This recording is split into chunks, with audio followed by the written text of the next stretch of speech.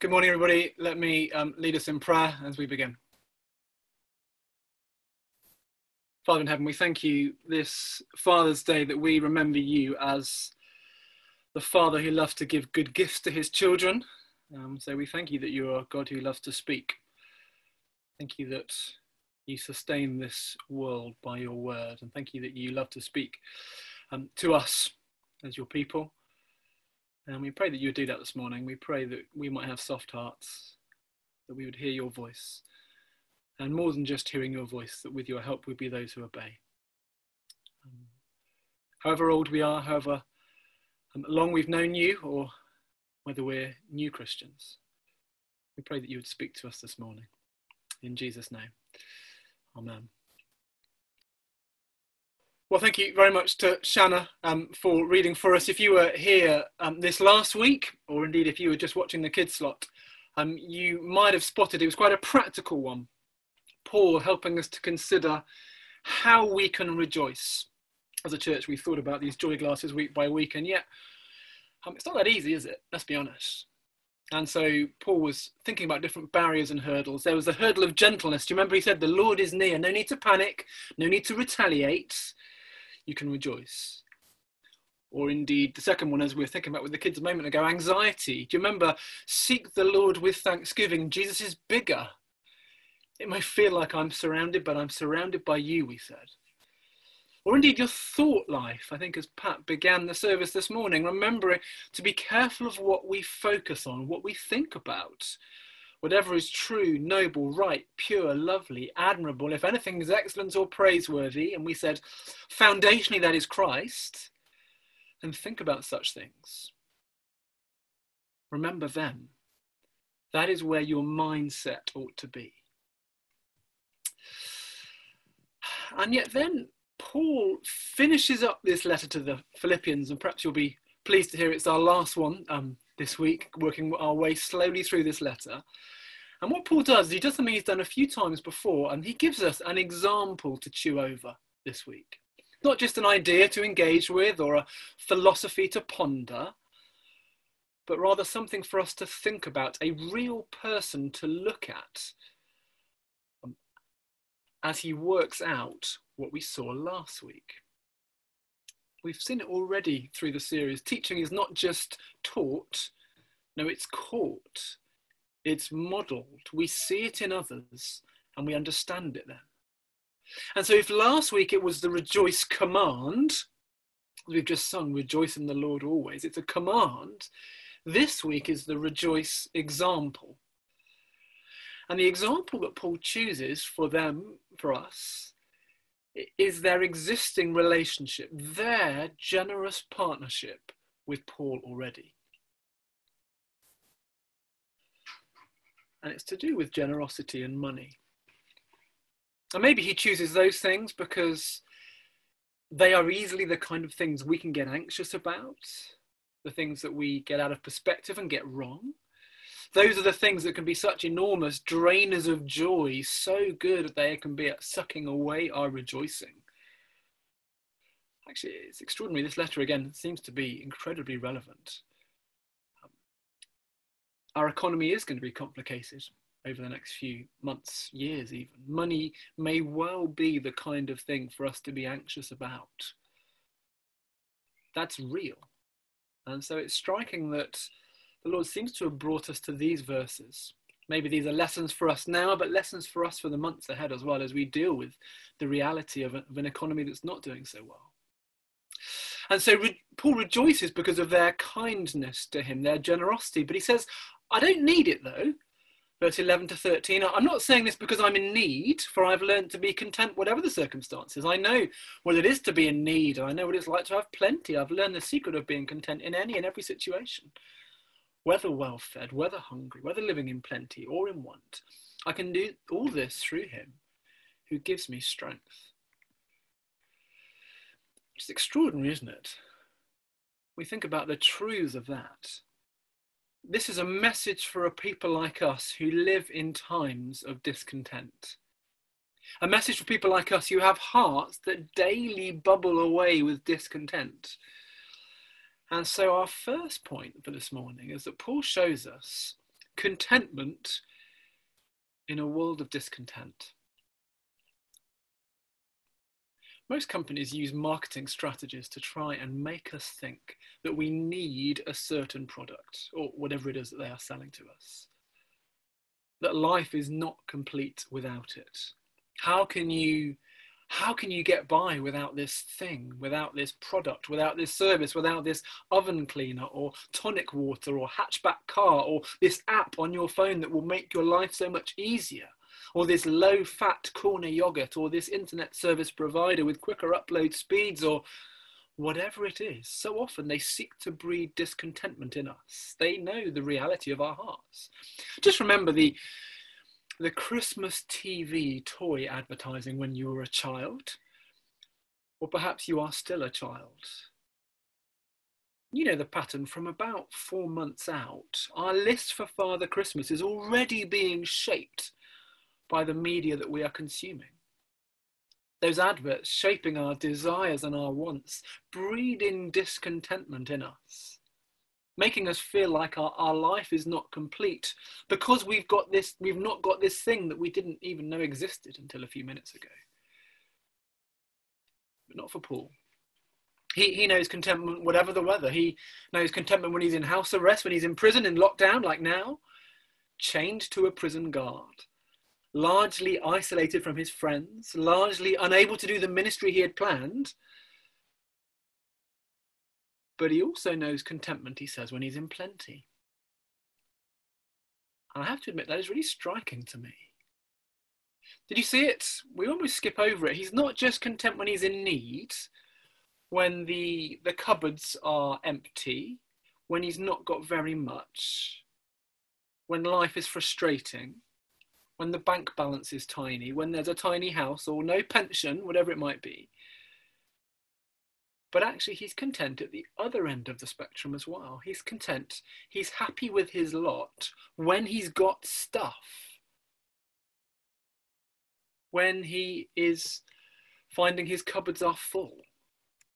He's content with plenty as well, whatever the situation, whatever the circumstance. When there is food in the cupboard, when there is food on the table, when his savings are full, when it's a bumper harvest, when he's got loads. And I think having a content heart when we have plenty is really unusual. To not allow what we have to get its claws into us and to shape us is unusual. It's fair to say that ours is a confused world when it comes to money and contentment and success, and we kind of know that those things aren't the answer, but maybe we want to see whether that's actually true for us. It's, give me a couple of million, Lord, and I'll tell you whether I'm content or not. I'm sure I won't be, and I'd rather have you, but our world is confused, and so often we're confused as well. Let me just give you a few quotations I came across regarding money and wealth and success. And you see something of the confusion, you see something of the mixed messages, maybe even you see something of the reality of your heart in there. Oscar Wilde quipped, when I was young, I thought that money was the most important thing in life. Now that I am old, I know that it is, he said. Or famously, we talked about this in our house the other day, John D. Rockefeller, multimillionaire, once asked the question, how much money is enough? And he answered, just a little bit more. Benjamin Franklin said, money has never made man happy, nor will it. There is nothing in its nature to produce happiness. The more of it one has, the more one wants. Or even Jim Carrey, a famous actor. He said, I think everybody should get rich and famous and do everything they ever dreamed of, so they can see that it's not the answer. You see, we have an economy so often that's built around it. We have hearts that run after it. But when we get it, we realise it's not what we were looking for in the first place. And so have a listen to this from the English Puritan Jeremiah Burroughs. This is lovely. He says this, Christian contentment is that sweet, inward, quiet, gracious frame of spirit which freely submits to and delights in God's wise and fatherly disposal in every condition. Let me read that again. Christian contentment is that sweet, inward, quiet, gracious frame of spirit which freely submits to and delights in God's wise and fatherly disposal in every condition. That's it, isn't it? That's the kind of contentment Paul's talking about. That's part of how he can wear these joy specs. That don't you long for that? Trusting your kind Father, knowing that he is good and he's in control, even in a season like this. And whether our cupboards are full or our cupboards are empty, we're content because we have him and we know that he's enough. We know that he's enough when it comes down to it. And so I reckon our question must be, Paul, how? Because I'm assuming you struggle with this. No, I do. It's the kind of thing that's tied up with doing everything without complaining or arguing from a few weeks back. Do you remember that verse? It's convicting, isn't it? How do we get this kind of contentment? How can Paul have this kind of countercultural attitude that if we're honest can feel so alien to us? How can we get this kind of attitude? Is it just a question of daily stoicism, daily looking within, trying a bit harder? We must do better. I am going to be content today. This week will be a week of contentment. But how's your contentment been these last few weeks, these last few months? I think the answer is there in verse 13. If you've got a Bible in front of you, have a look down with me. He says, I can do all this through him who gives me strength. Now, Philippians 4 verse 13 is a famous verse. Usually you'll find that verse on t-shirts, greetings cards, motivational posters and mugs. It's a kind of life verse for many. Just type it into Google Images and you will see some extraordinary examples of where this verse is printed, including a basketball team who have 4:13 written on the side of their shoes because of Philippians 4 verse 13, the number of Christians that are in that NBA team. There are some extraordinary examples of Philippians 4 verse 13, as well as some very painful looking tattoos with enormously big lettering on people's bodies. But of course, as whenever we read the Bible, we don't read it as a smattering of random verses and pithy sayings and maxims for a successful life. That's really not what God's interested in. Now, this is part of a real letter from a real person to real people dealing with real situations, hard situations. And so we must read and consider what it meant for them and say what it means for us. This is not a verse in a vacuum, we might say. Which all in all, I think means the translators are right because they tie it in with the previous verse. And so they put it into the overall context of what Paul is saying. 4 verse 13 is not a verse about God helping you to achieve your dreams or dare I say it, always win at basketball. No, 4 verse 13 is a verse about contentment. I can do all things through him who gives me strength. It's a verse for us when we say we will never be content, or we know the reality of our hearts that are not content. They cling to other things.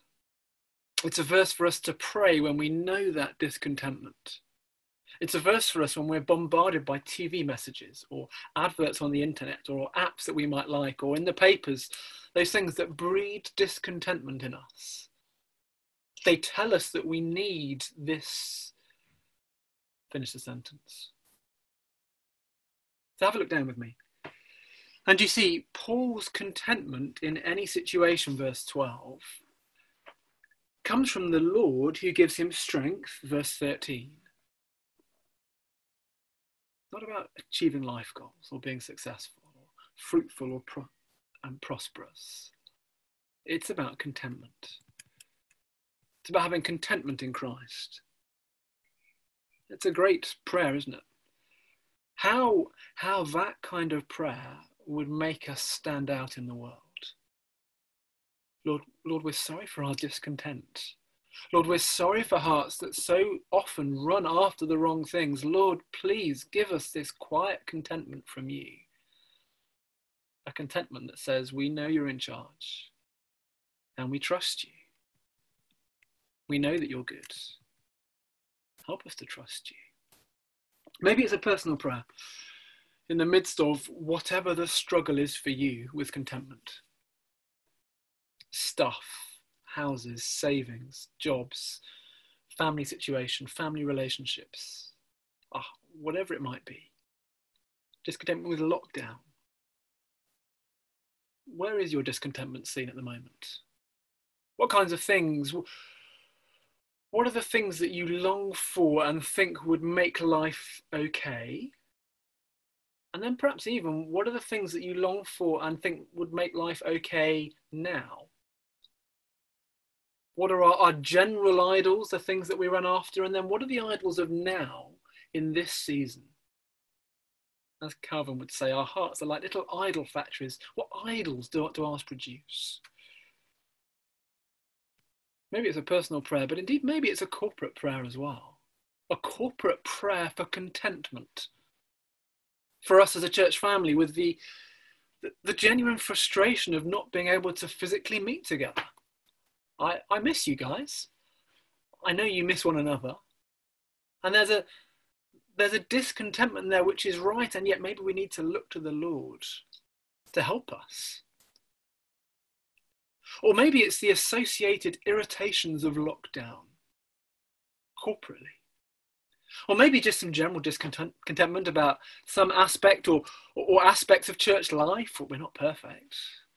Maybe it's discontentment with the building situation, the public consultation, and having to trust the Lord through that as well.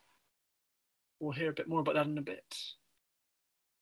But why don't we be a church that prays that the Lord would make us content, even in lockdown, even in all this frustration, a people who are happy with him, a people who know that he is enough. How? Well, because verse 13, I can do all this through him who gives us strength. And yet, of course, at the same time, Paul is thankful to them. Paul is thankful for their partnership with him. And so as well as seeing contentment in a time of discontent, we see provision in a time of need as well. He's thankful to them as he's thankful to the Lord. And so have a look down again, verse 14. He's thankful for their partnership and their generosity. They've supported him at the start, verse 15, when it was just them. They were the early adopters. They were brave. They were courageous. They nailed their proverbial colours to the pole mast in the early days. And he's thankful for that. And they've supported him along the way as well, verse 16. They were loyal. They stuck with him. And verse 17, though, the key thing for Paul is not that they have given to him, but rather that he sees they are spiritually mature as they give to him. It's what they're giving reveals about their maturity in their hearts. He knows that there's genuine fruit in their lives. And they've supported him now, verse 18, via Epaphroditus. Do you remember we heard about him at the back end of chapter 2? Him and Timothy as their examples. And he's the one who nearly died. But look at how he describes their giving now at this point. And look at what he promises as well. Have a look down at verse 18 and see how he describes their giving halfway through verse 18. Their gifts are a fragrant offering, an acceptable sacrifice, pleasing to God. And my God will meet all your needs according to the riches of his glory, Paul says, in Christ Jesus. To our God and Father be glory forever and ever. Amen. You see what he's saying? He's saying that their giving, it's part of their worship. It's the language of Old Testament sacrifice even. Our giving is part of our worship for the Lord. Now, many churches do take up an offering within a service, passing a bowl or a plate round. That's the tradition of a number of different denominations or congregations. We don't do that. But the danger in us not doing that is that our giving easily becomes divorced from the reality of worship. Maybe not giving at all, or maybe simply the cold, detached standing order that we can forget about and just leave running month after month after month. And we don't give from thankful hearts, but we give because it just does it. Isn't it striking how we give? This language of sacrifice is part of our worship. Our gifts are pleasing to the Lord, Paul says. He notices. He honours it. To worship him and give our all, but not give our proverbial wallets, is nonsensical. And I need to say, as a leadership team, we are so thankful, Magdalen Road, for your incredible generosity. You'll know if you were around the last month or so, we were having to make some potentially hard calls during this budget season. Because of lockdown, there's money and staffing and building issues, and how do we allocate our income in a way that reflects the things that we care about, reflects our loves. But again, through you, God has provided. Your gifts are a fragrant offering, an acceptable sacrifice, pleasing to God. A number of anonymous internal gifts, which we are so thankful for. Striking though, isn't it? Money is important. It would be remiss of me not to mention that. If you're a regular MRC, we would encourage you to give if you can. All our funding essentially comes from within the church family. And when we do gather, there is a box at the back that's usually available. I know a few people prefer that. The weekly physical bodily habit of putting money in as part of worship on the way into the building or the way out is a really helpful thing. It ties the two together. And so he describes their giving as worship, a fragrant offering, an acceptable sacrifice, pleasing to God. But you see as well what he promises in verse 19. He's thankful for their giving, but look at what he promises. God will provide what we need. Now, of course, that doesn't always mean we'll have loads of stuff. Paul's already been the example of that. He was content when he was in physical want. He knew what it was to be hungry. But rather, I take it he means God's riches in Christ are enough to meet his people's needs. So we can be free to give. We can be generous because God is generous with us. It would be crazy, it'd be bonkers for us to say, I believe God generously in his riches gave us his most precious possession, his son, the Lord Jesus, to meet my greatest need. He died on the cross. He took God's anger against my sin upon himself. I'm forgiven. I know what it means to have shame removed. My guilt is taken away. To know that, but then to doubt his desire or his ability to look after our lesser needs. No, he's got you covered, says Paul. It'll be okay. You can trust your Father in heaven to give you what you need.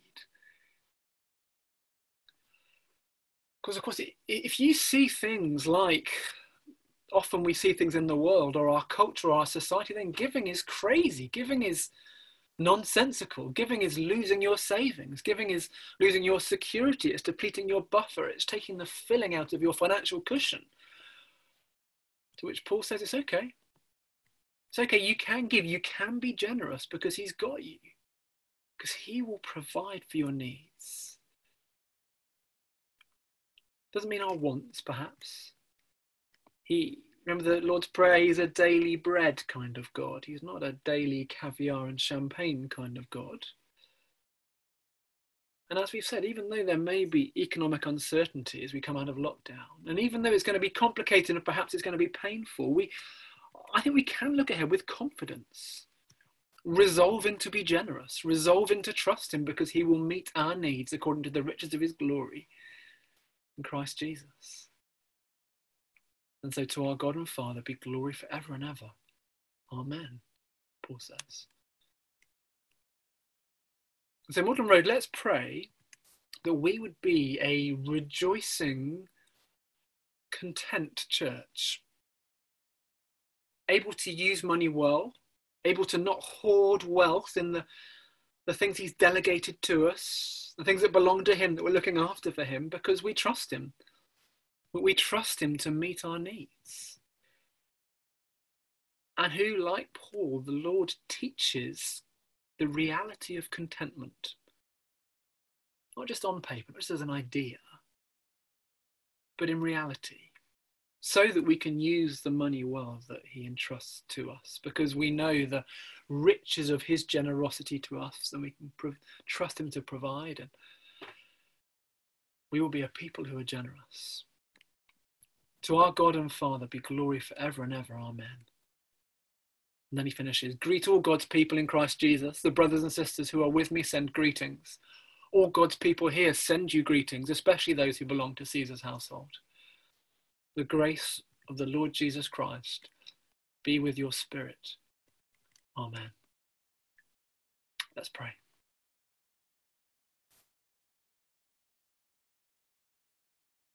Heavenly Father, in a world of discontent and with hearts of discontent, we pray that you would, by your power, make us content people who know that you are enough, who know that you are good, who trust you. Thank you that we can do all things through your strength, even being a people who are content. And we pray that we might be a people who are generous, who know the reality of your provision for us and are thankful for that.